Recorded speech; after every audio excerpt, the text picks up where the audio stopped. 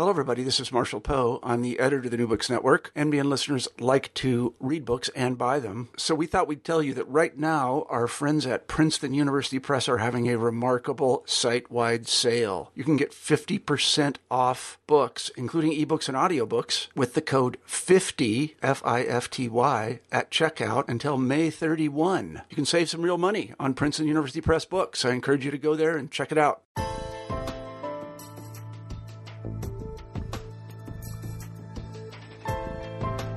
Hi, and welcome to New Books in Genocide Studies, part of the New Books Network of podcasts. My name is Kelly McFall from Newman University, and I'm the host of the show. Newman is in Wichita, Kansas, where I've lived for, 20 years or so. And when I moved out to Wichita, I was a little bit surprised to find out that people in Wichita think of themselves as living in the Midwest. In fact, of course, at least for most of American history, this was the West, or at least the gateway to it. And I've been surprised to find out that I actually know precious little about what people in the United States often called the Indian Wars, which happened at least a little bit, not that far away from Wichita. So I'm greatly looking forward to talking with Edward Westerman today. Ed teaches history at Texas A&M at San Antonio. He's by training an expert in military history, and particularly European history, and is the author of a well-regarded book on the German police battalions on the Eastern Front in the Second World War. In his new book, he turns his attention to comparative history. Hitler's Ostkrieg and the Indian Wars, Comparing Genocide and Conquest, was published by Oklahoma University Press in 2016. It examines the Holocaust and the conflicts in the American West in the 19th century to see what we can learn about these conflicts in particular, and more generally, about genocide as a phenomenon. It's a book full of careful analysis and thoughtful discussion. And I have to say, I learned a lot from it, especially about the conflicts in my own region. Looking forward to digging into the discussion with Ed. And so with that, Ed, welcome to the show, and thanks for joining us on New Books in Genocide Studies. Well, thank you, Kelly. It's glad to be here and have the opportunity to talk about the project. So I always start by asking people to say a little bit about their background. And so maybe you can say a little bit about who you are and how you became an academic. Yeah, Kelly, I definitely did not have what would be the typical academic background. I graduated from the Air Force Academy, and I was a history major there. Mm-hmm. But I ended up actually becoming a pilot in the Air Force and spent about 25 years in the Air Force. But fortunately, I was able to actually get 2 graduate degrees, a master's degree at Florida State, and my PhD at UNC Chapel Hill. And along the way, the Air Force let me go do a Fulbright fellowship in Berlin and some research grants I was able to take in Germany and at the Holocaust Museum. So history for me has always been my passion. And it's always been something I felt very strongly about. So when I actually retired from the military, I was very fortunate to get a job at Texas A&M San Antonio, as you mentioned, and really enjoyed teaching there as well. You said you got your degree at North Carolina, and I know from talking to you just a moment ago that you worked with Dick Cohn and Gerhard Weinberg there. Those are real giants in the field of military history. Can you say something about your experience working with them? Well, I guess what I'd said is I had Alex Rowland from Duke, Dan Biddle from Duke, Melissa Bullard from UNC, Conrad Yarosh, and as you said, Gerhard Weinberg and Dick Cohn. I always make the joke it took 6 of the best minds in the world to get me through a PhD program. So, it's kind of, but obviously one of the things that you learn at a program like that with the resources that are available there is it sharpens your ability as a young academic to think about history, to think about the interrelationships of history. Methodological diversity is something else you get out of that type of program. As you mentioned, I was a dual major in terms of European history and military history both. And so I think some of that broadness that you get in exploring other disciplines within the historical discipline, sub-disciplines, gives you greater insight into your own discipline. And that's kind of what I very much found in doing the comparative work on the American West and the Nazi East as well, that the reciprocal insights that you get from looking at other periods of history and other times. It's really intellectually very satisfying and challenging in many respects as well. So did you intend from entering grad school to do work on mass atrocities, or did you kind of evolve to that point? Well, what happened was I was an exchange pilot with the German Air Force for 3 years. So I went to language school, and when at the end of that 3-year period, I had wanted to go back and teach at the Air Force Academy. So they sponsored me for my first degree. And I ended up at Florida State, actually, with Alan Steinweiss, who's now at the University of Vermont as the Hilberg endowed professor there.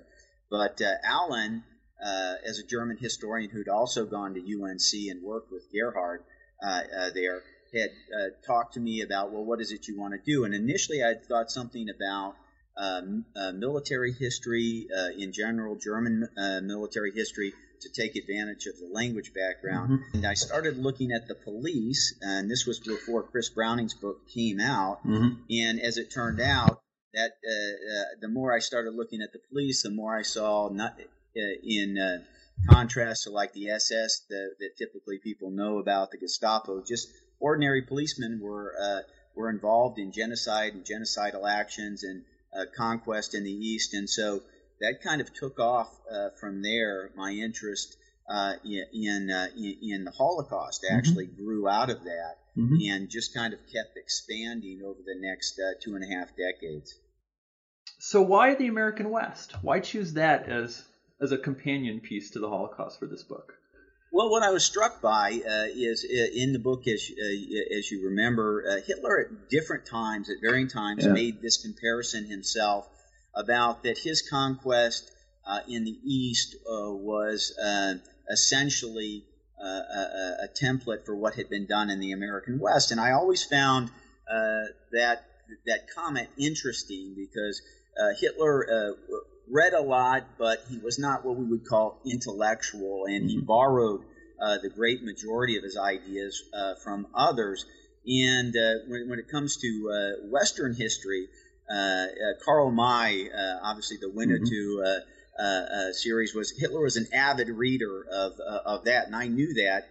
And so I started to think, well, how much did Hitler really know about the American West? How appropriate is that comparison?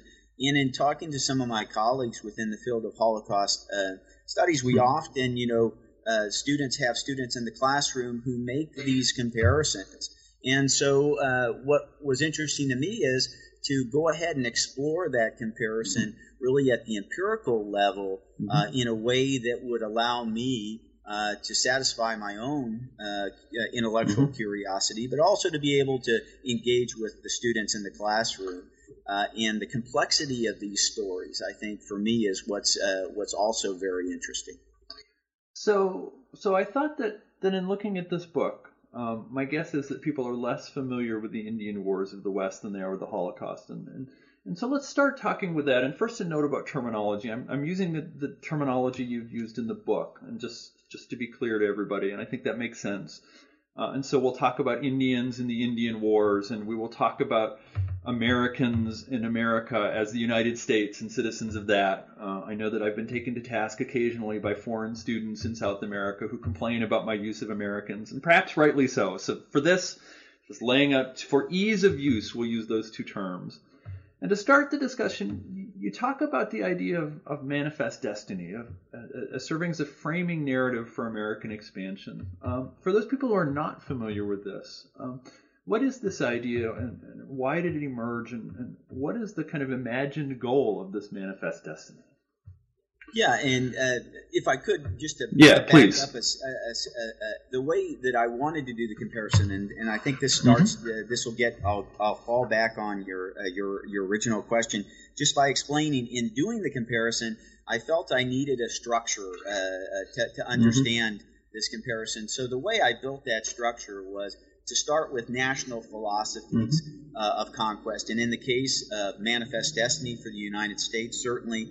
Was one for Nazi Germany. Lebensraum, or living space, was the other. The second part of that structure was national policies of race and space. So looking at the role of government and non-governmental agencies in these processes. The third part of this was military strategies in both areas.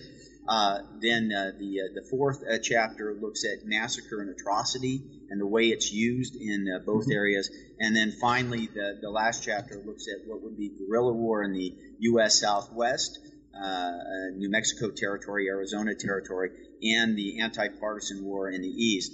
So having said that, that was the way I was going to try to conduct an empirical study. Now, getting back to Manifest Destiny as an overarching national philosophy, certainly it's understood in the 1840s is the idea that America, the United States, needs to be a coast-to-coast empire.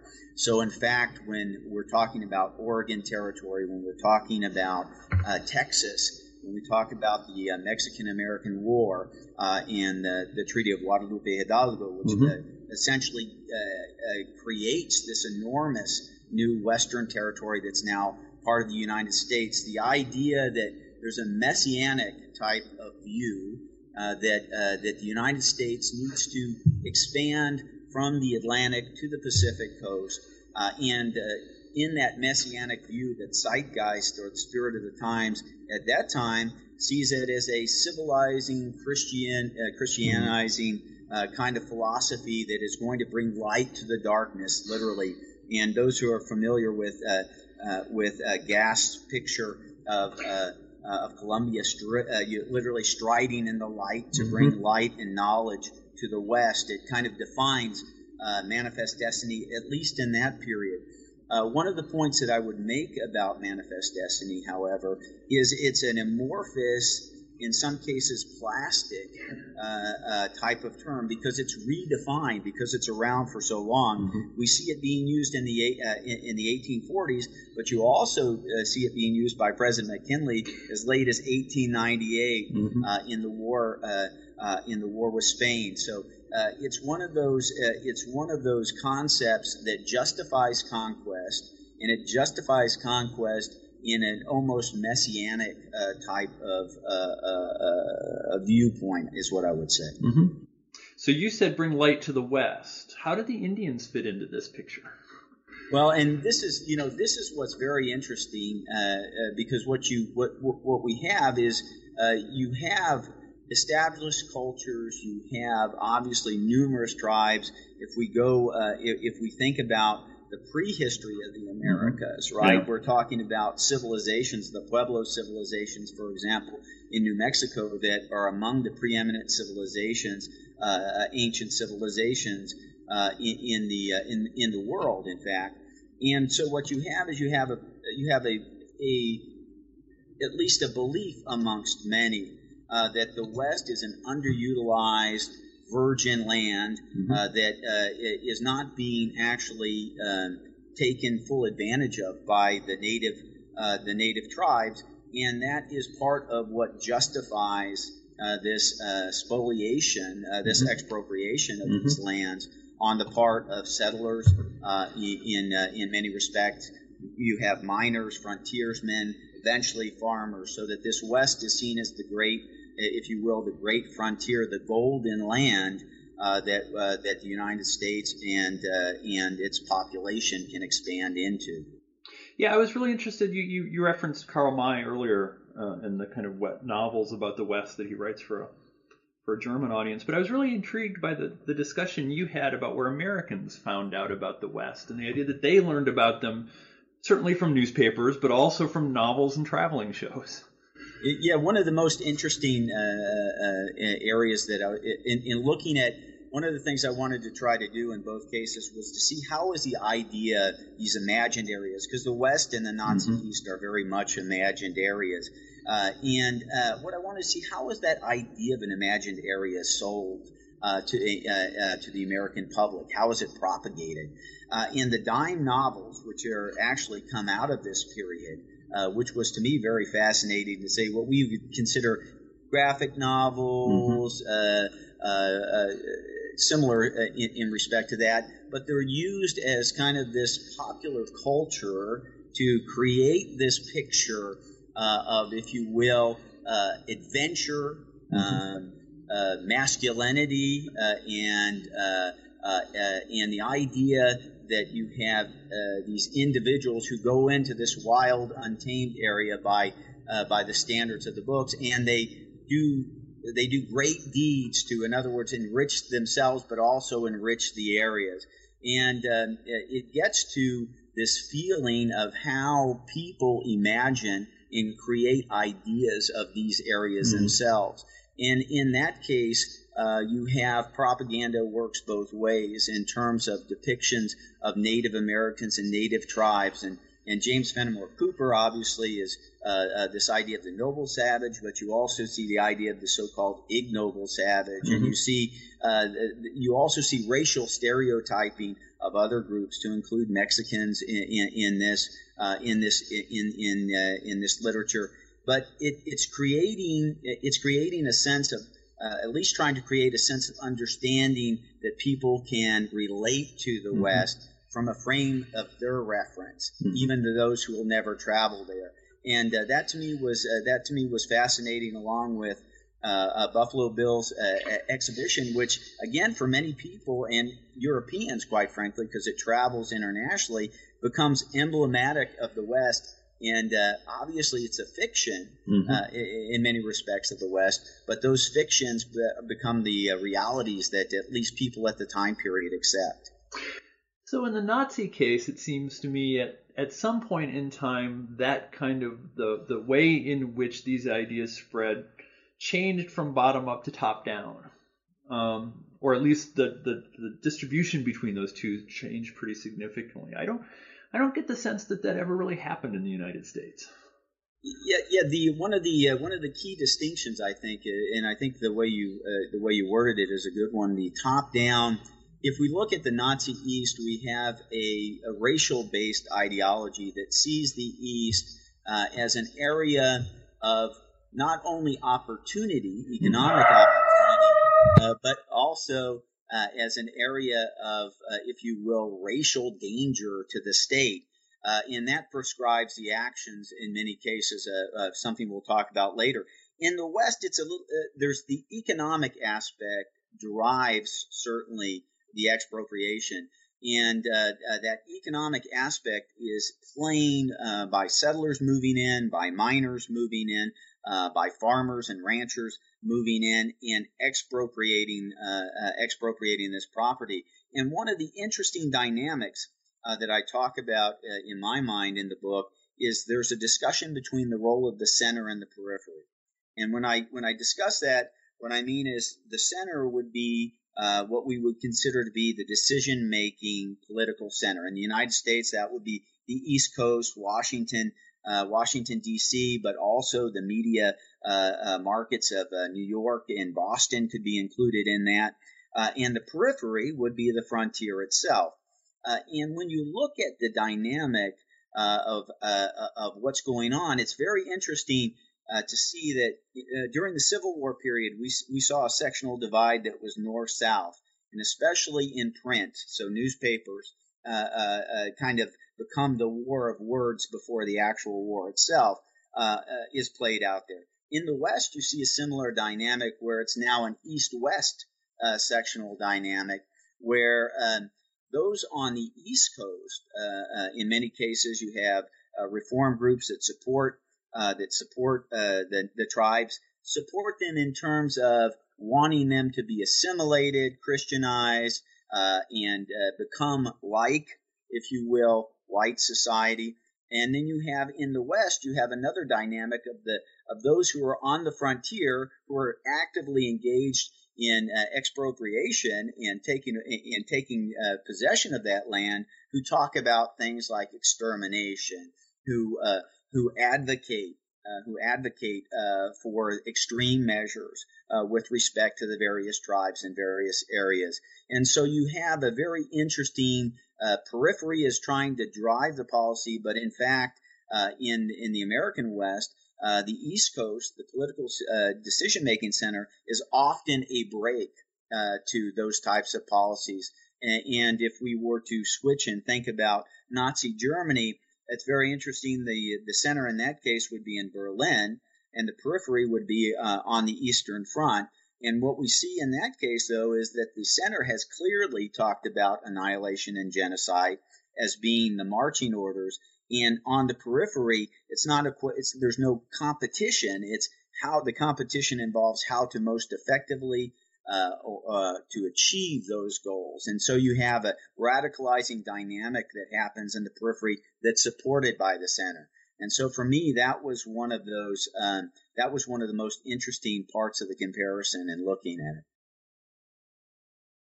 A chapter then devoted to strategic thinking about the Indian Wars and of course about the Nazi period. And you mentioned a little bit that in some sense the American objective in the West was primarily economic, although there was lots of other things going on. What does that look like? To the Americans at the time, what does victory look like? And on a strategic level, how do they imagine achieving it? Yeah, I think it's really important to note when I say primarily economic, and this is what I think is very important to stress, is that there are multiple acts of atrocity, mass murder, injustice that accompany that economic spoliation, that expropriation of those areas.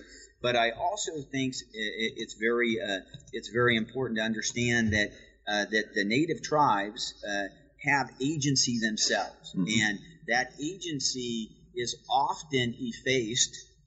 If we look at, for example, in some of the literature that talks about native tribes as only being acted upon, right? And if we look at the Comanche Empire, for example, in Pekka Hameline's Comanche Empire, Brian DeLay's War of a Thousand Deserts are two works that look at this in detail. We see that Comancheria into the 1870s really is the preeminent force on the southern plains into Texas, all the way into Mexico, literally hundreds of miles into Mexico. And so what you see a borderlands history where you have an active contestation, and there's more than simply those being acted upon and those acting.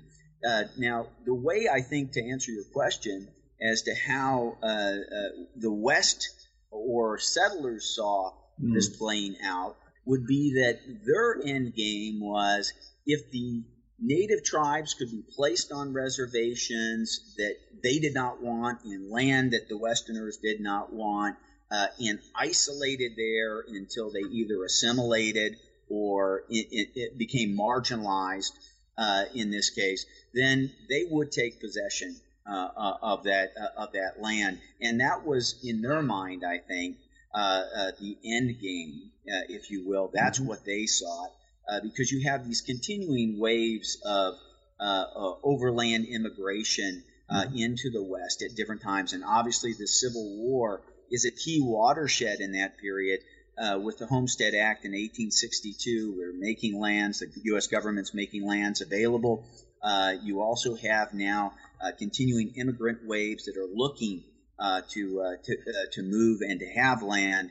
And so it just brings this conflict, this period of what Elliott West calls the Greater Reconstruction, which involves not only the reincorporation of the American South back into the Union, but the incorporation now of the American West into this national project is part of that. But I do find it interesting, and I talk about this in the book. The anthropologist Lawrence Keeley talks about how after expropriation takes place, once the settlers have their land, then they're willing to become nostalgic about Native Americans and Indian culture, right? But it's only after they become marginalized and no longer represent a threat to their interests, right? And I think that's an interesting point.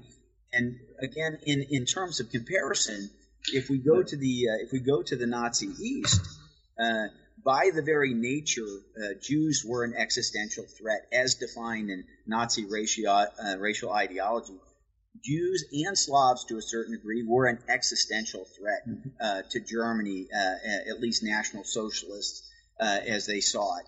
And so there was no accommodation, there was no area of marginalization, it was not just about taking the land, but it was also about killing and taking their lives. You mentioned this a little bit earlier. I wonder if you could say more about it, because you're right. It's notable. You don't see, and the evidence in the book shows that this seems to be true, you don't see annihilation as an actual strategic goal of these campaigns. But there's a lot of rhetoric that sounds like it, both from settlers on the ground, but also from army officers and political. How do you view this rhetoric? Yeah, and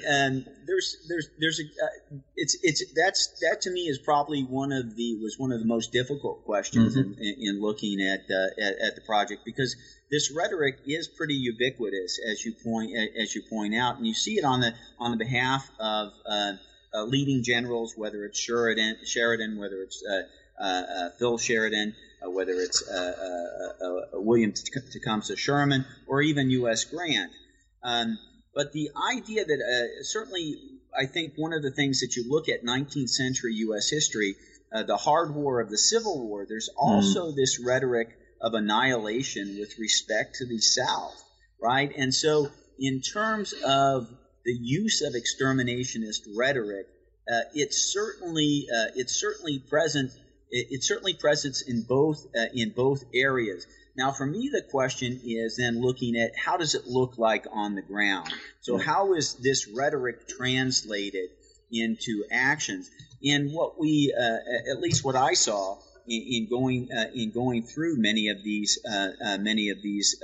discussions or these comparisons, was that rhetoric was often used, and sometimes it's held as the most extreme, whether it's a newspaper or whether it's an army officer talking about this is the most extreme thing that could happen. But then again, you see it that in reality, in practice, the idea is not to translate it to the most extreme, or that in many cases that arguments that are proposed about extermination are either countered with moral arguments or in some cases economic arguments. For example, the Seminole Wars were the most expensive wars that the United States has ever fought relative to the resources at the time. And there are those who talk about extermination as being morally wrong, but also many who talk about it as being economically unfeasible. So, you get these practical arguments as well. Certainly in the West, this rhetoric of extermination, those in closest contact, those seeking to take control of these resources, are most adamant, I would argue, in the use of that rhetoric. And again, flipping back now to the Nazi East, this rhetoric that I talk about that Nazi generals used, that Hitler and Nazi bureaucrats use, we see it's actually, if we look at on the ground, we see that those policies are translated into mass annihilation, into genocide. And to me, that's an interesting dichotomy, how rhetoric can stand, because I think we're all, especially academics, we're very concerned about how rhetoric shapes an environment, right? Whether it's a political environment, it's certainly one of the things we're attuned to. And then looking at why that rhetoric is or is not necessarily transformed, if you will, into concrete actions is another, I think, interesting part of this comparison. And again, like I said, we see actions that are mass atrocities, that are mass murder, and I talk about those. But what tends to happen is they're used in terms of military strategy, pursue and punish or chastise. So the idea is, well, if we kill 200 of the Piegans in 1870, an Indian tribe in Montana and on the northern plains, what we'll see is the idea is, well, that will serve to act as a signal to the other tribes of the area not to engage in depredations, not to engage in raiding, whatever the case might be here. But there's no plan to say, okay, what we need to do is we need to annihilate all these tribes, in order to take possession of this area. And that to me is one of the things that came out of that discussion, the nuance or complexity of some of those discussions. Yeah, I was really interested in this, and the sense in which violence, and not just violence against men, but often directed especially at men, but also women and children, is conceived in both cases as a signaling device. In the German case, it's not conceived that way with Jews, but it might be conceived that way against the resistance in the Ukraine or Belarus or certainly in Serbia. It's a kind of a rational tactic toward a rational end. Yeah, no, I think that, and I think that your distinction there is a good one. When we do look at German occupation policy in the East, looking at indigenous areas, very much goes between two extremes. One of the extremes is the so-called dead zone, creation of dead zones, which literally means in partisan areas or suspected partisan areas to go into villages and towns and literally wipe out, raze the towns, take the livestock, take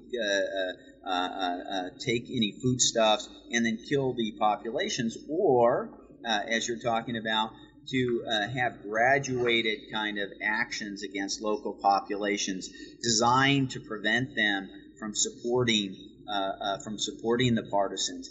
And there's a tension in Nazi ideology between those two extremes. I think what we see in the Nazi East, that ultimately, because the campaign is based on this idea of racial ideas, that it ultimately leads to the radicalization of policy, especially near the end of the war, as the German front is collapsing. But there are some attempts at somewhat signaling or accommodation, as you mentioned. But the underlying premise, again, is that area is going to be Germanized, which means for tens of millions of individuals, they're going to lose their lives. And I think that that's one of the things that when you talk about Serbia, 1.7 million Serbians lose their lives. And I think a lot of people don't think about those numbers in Serbia, right? A relatively small area, right? But we start looking at Poland, and it's 6 million, 3 million Polish Jews, but 3 million Polish Christians or Gentiles are killed in Poland. Tens of millions, right, are killed in Eastern Europe. And when we start to think about the level and the scale and the scope of that kind of killing, I think that that's that's also one of the distinctions that comes out in the comparison. Yeah, let's kind of keep teasing at this idea of massacres for a minute, because one of the things I found notable in your book is your description of kind of the tactical imperatives of war in the West, here in America, and the idea that one of the adaptations the Army made to their fairly consistent inability to catch Indians on the move was to surround villages or to overlook villages and attack first thing in the morning to gain surprise. And the almost inevitable result of that is that you're going to be killing or wounding women and children as well as combatants. Yeah, absolutely. And this is where you see where the signaling comes in, and also what you see is the idea here, this is where a racial idea is also present, that somehow that this is the type, and I talk about the generals who see the only thing that native tribes really understand, the only thing the Indians really understand is the firm hand, this level of violence. And it is really a tactic, if you will, in many cases of the weak, because it gets back to one of the strengths of Indian warfare. You have these large columns of U.S.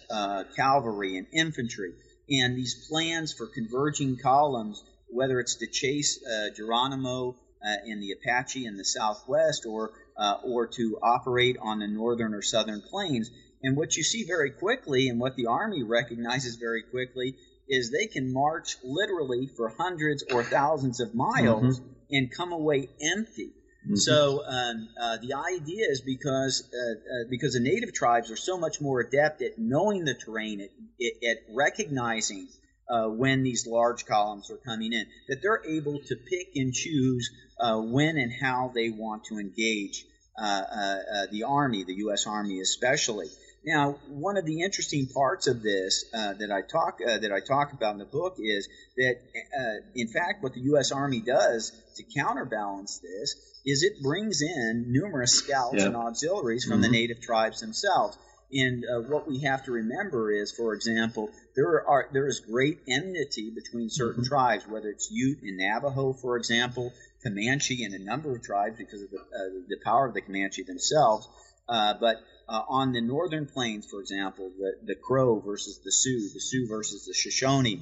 And so what the U.S. Army is able to do often is to take advantage of native martial skills by incorporating these other tribal members into the U.S. Army structure to be successful. But that might allow them, for example, to be able to then tactical success in actually surrounding a village, as I talk about with the Marias River Massacre, as I talk about at Slim Buttes and some of the other areas. The Battle of Turret Mountain would be another one.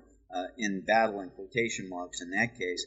But the other thing that I would point out is what Sheridan, what George Crook, these are U.S. Army generals, Nelson Miles, what they come to realize is that really because they can't capture the native tribes, if they can chase them, not only during the summer months, but if they can continue to chase these tribes during the winter, what they can essentially do is they won't capture the tribe itself, but they'll capture villages. They destroy the infrastructure. They destroy the supplies.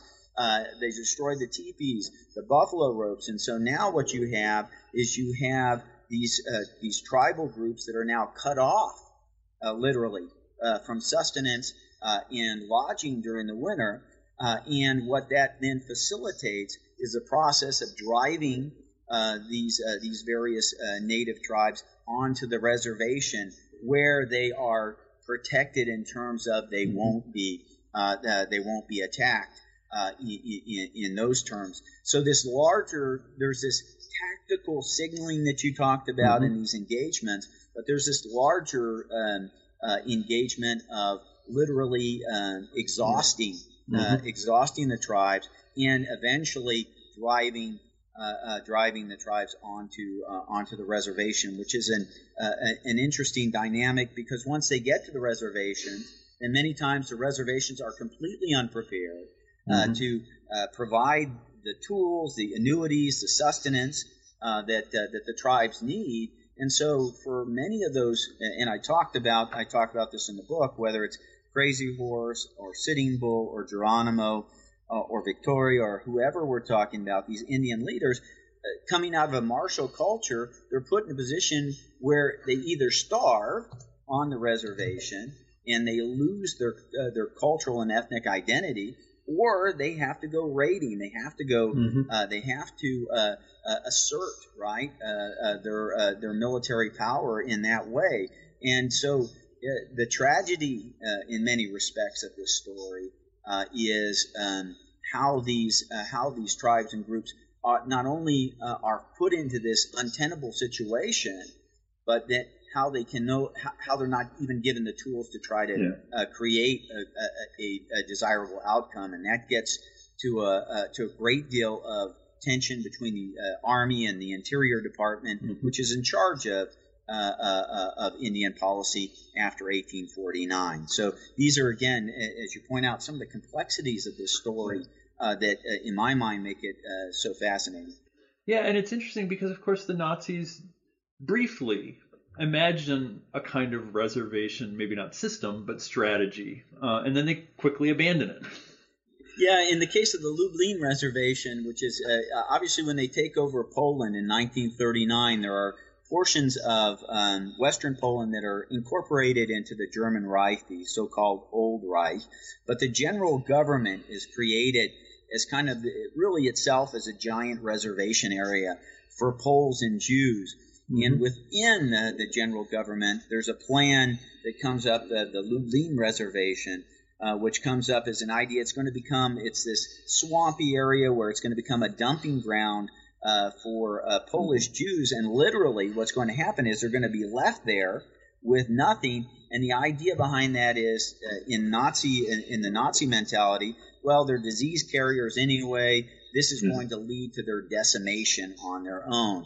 And even in the case of where the Nazis consider the so-called Madagascar Plan, which is a plan to literally transport European Jews off the east coast of Africa to Madagascar. So the idea is not that they're just going to take Jews there and leave them there. They're going to be in a large concentration camp.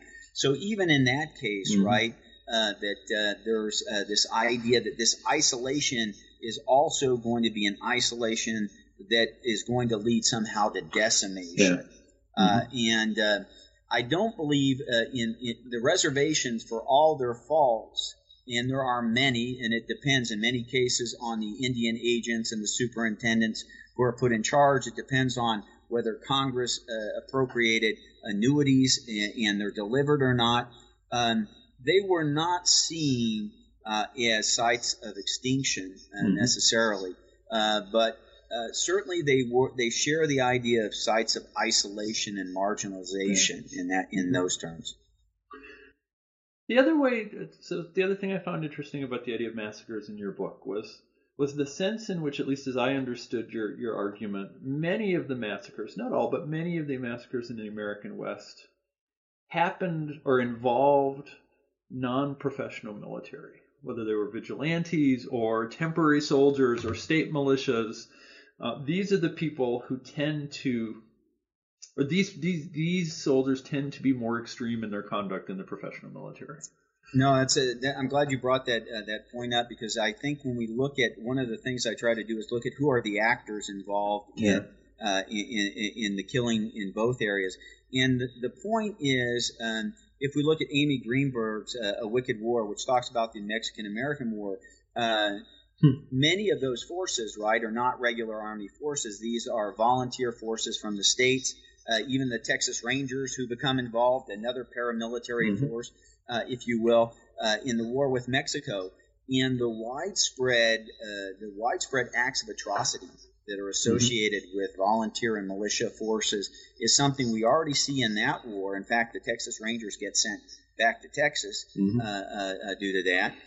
But what you also see in the West is with Chivington, and I talked about the Sand Creek Massacre in 1864, these Colorado volunteers, and they're on a 100-day enlistment, and Governor Evans in the Colorado Territory says he wants to build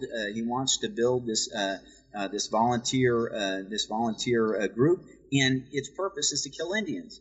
Now, what's interesting to me about that is in 1864, the regular army and the eyes of the nation are focused on the Civil War and the events there, and we see that when Western policy is left to the devices of Western governors and of Western groups, we see that these volunteers, frontiersmen, are most adept and most ready to employ extirpative warfare as their template for actions. And on many cases in the book, I talk about where in the West, either governors or newspapers will say, well, we don't need the U.S. Army here. What we need to bring in the volunteers, the frontiersmen, because they're the ones who can most effectively deal with this threat. And what they mean by that is mass killing and annihilation. So you come down clearly in the argument that American policy was not aimed to physically destroy the native population. But as I read your book, it seems fairly clear that at least much of the American population sees the eventual destiny, if things go right, of the Indians as assimilating into American cultures and structures.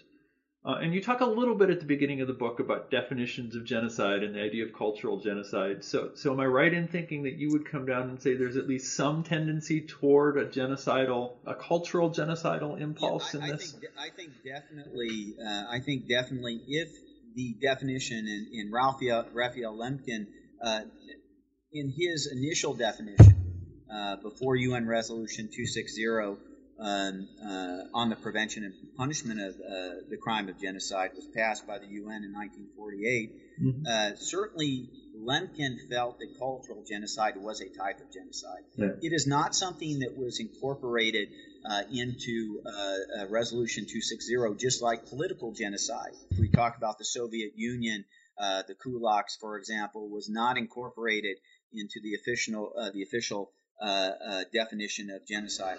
If one accepts the premise that there is such a thing as cultural genocide or cultural asphyxiation, I think absolutely then it would qualify.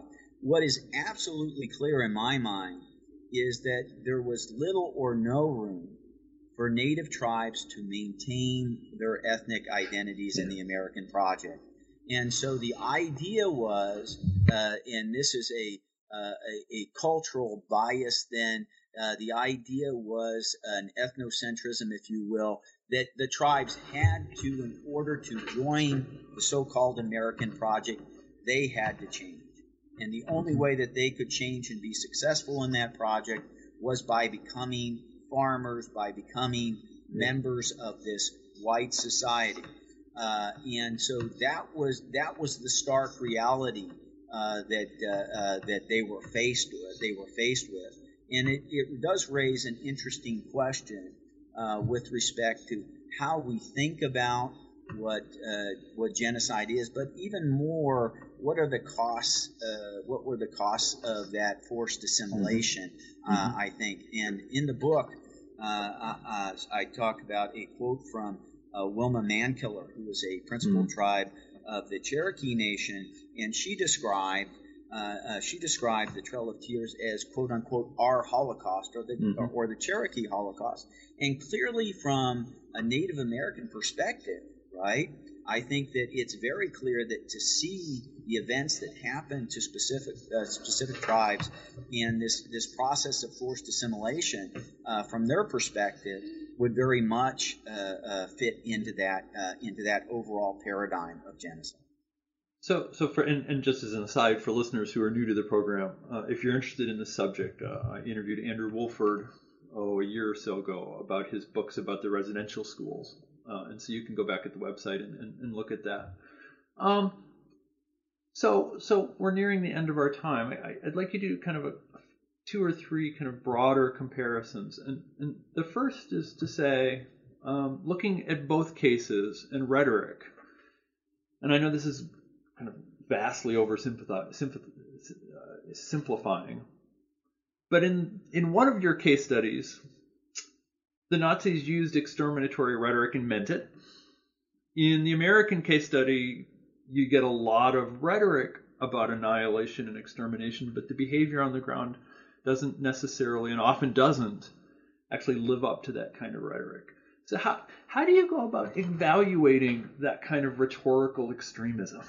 Well, I think what you have to look at is, and this is where the comparison itself, in a totalitarian regime, if the rhetoric is coming from the top, then it has its ability to, and it's being supported by a state apparatus, it can in fact be transformed into action. But what we see in the American West, in my mind, is there's multiple. It's not only the center versus periphery, but there's multiple centers of power and checks in the U.S. East, whether it's Congress, whether it's Indian agents themselves, in some cases, U.S. Army units that are on the ground and can prevent rhetoric from being turned into actual reality. And so I think what you see with rhetoric is when the institutions can be aligned in pursuit of a common goal, that's when it becomes most dangerous and most feasible. I was going to say that was actually my next question, to ask you to revisit that issue of center and periphery. And And one of the challenges, of course, in this is assessing this as it happens, and evaluating in a kind of complicated media environment, trying to figure out what's happening, for instance, in Syria or the Sudan, and kind of making those assessments. Well, and you're right. And the other thing, it comes to political will, right? And I mean, we see this. Certainly news from the U.S. West back to the East. It takes time in the 19th century, right? And for me, one of the interesting anecdotes or interesting stories that I had is after the Battle of Little Bighorn and Custer's force is annihilated, you have the 5th Cavalry, and they're watching in the Nebraska Territory as a group of Cheyenne, 1,000 Cheyenne, are leaving to go join Sitting Bull and Crazy Horse's forces literally about a month after the massacre. And the 5th Army is strung out and with orders to prevent them from leaving and force them back to the reservation. And in my mind, this is a case where you would think that that's a perfect situation for a genocidal kind of massacre of those. The army's angry about what happened. Here you have this long trail of men, women, and children that are leaving the reservation, and in fact, what it leads to is literally forcing them back to the reservation with one casualty, as I talk about in the book. But the point there seems to me again we see that in this case there are other factors that influence actions on the ground. In Nazi Germany, all those factors from the top down to the bottom are aimed at annihilation, essentially, and that's what really becomes a defining difference. Yeah, and so you started this by talking about Hitler's reference in Karl May, and this sense in which Hitler was at least aware of the wars against the Indians. He makes similar comments. The exact comment, the wording of them is not entirely sure, but he at least refers to Armenia. Talks about, well, nobody really cared about Armenians. I guess I can do what I want. How much do you think these kind of historical examples really mattered in terms of outlining his act or determining his actions? I guess for me, what was interesting was you think about what people imagine. It's less of what's true in many cases as what people believe is true. And so if Hitler believed that the American West was conquered by millions, literally, of Indians being shot down, as he talked about, or that the world was not concerned about the Armenian genocide. I think it tells us less about those historical events than how Hitler himself envisioned what he could do in the East and what he felt he could get away with in the East. So it tells you more about Hitler, I think, in this case than it does about U.S. history. Certainly, but that to me is the important part. If he could imagine that happening that way, then that, in his mind, could serve as the template for his own actions in the East. Well, I've used a lot of your time, and I want to say thanks so much for your time. For the listeners who are interested in pursuing it, the book's got lots of good information. It's very interesting, and Ed writes really well, so it reads quickly. Just as a way of concluding, I think I'm trying hard not to count how many days left I have on break because it's just discouraging. But I got a few. And I always ask guests to suggest a book or two they've read or a movie they've watched. What should I read this weekend before I turn my attention to syllabi? Well, I'll tell you. I'd give you several. I talked about Brian DeLay's War of the Thousand Deserts, which is published by Yale, which is a fantastic look at the Comanche Empire and what happens to northern Mexico as a result of Comanche martial strength. Another book that I came across that is fascinating to me was Kevin Mulroy's Freedom on the Border. And it deals with escaped slaves who go into Florida and they become part of the Seminole tribe, the so-called Seminole Maroons, who then during removal go into the Indian Territory, today's Oklahoma, who are then contracted by the Mexican government to come into northern Mexico and serve as a bulwark against Indian raiding, because they themselves understand it, who then migrate into Texas and become scouts for the U.S. Army. And when we talk about identity, identity and how it's changed and how it's negotiated, to me, that's fascinating. On the German side, I think Timothy Snyder's Bloodlands, which looks at Eastern Europe from a Soviet perspective and what happens during the Soviet period and the Nazi period, is interesting, because one of the things that I have found most interesting is this whole idea of borderlands and borderlands history. Because the borderlands aren't only in the Southwest, they're also in Eastern Europe. They are around the world.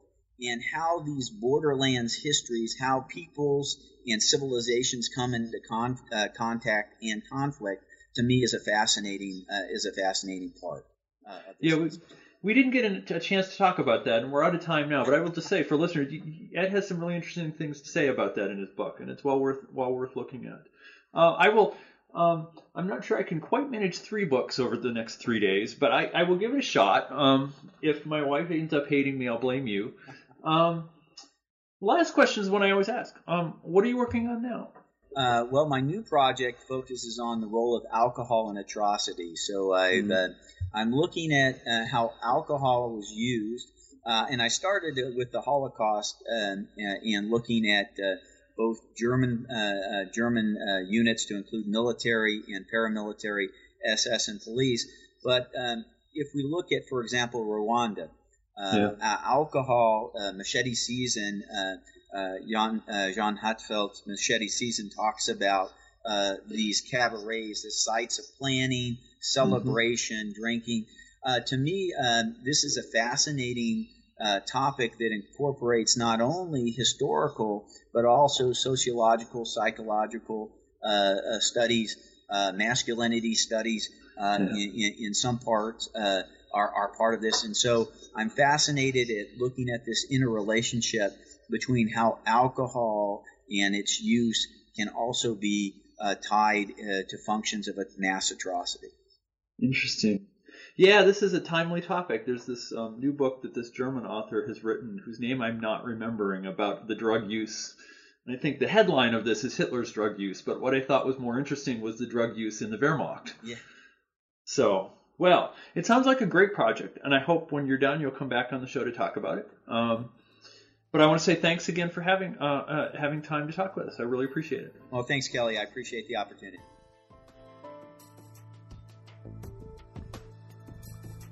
You've been listening to an interview with Edward Westerman about his new book, Hitler's Ostkrieg and the Indian Wars, Comparing Genocide and Conquest, published by the University of Oklahoma Press. If you enjoyed this interview, you can listen to previous podcasts through iTunes or from the webpage for New Books in Genocide Studies, part of the New Books network of podcasts.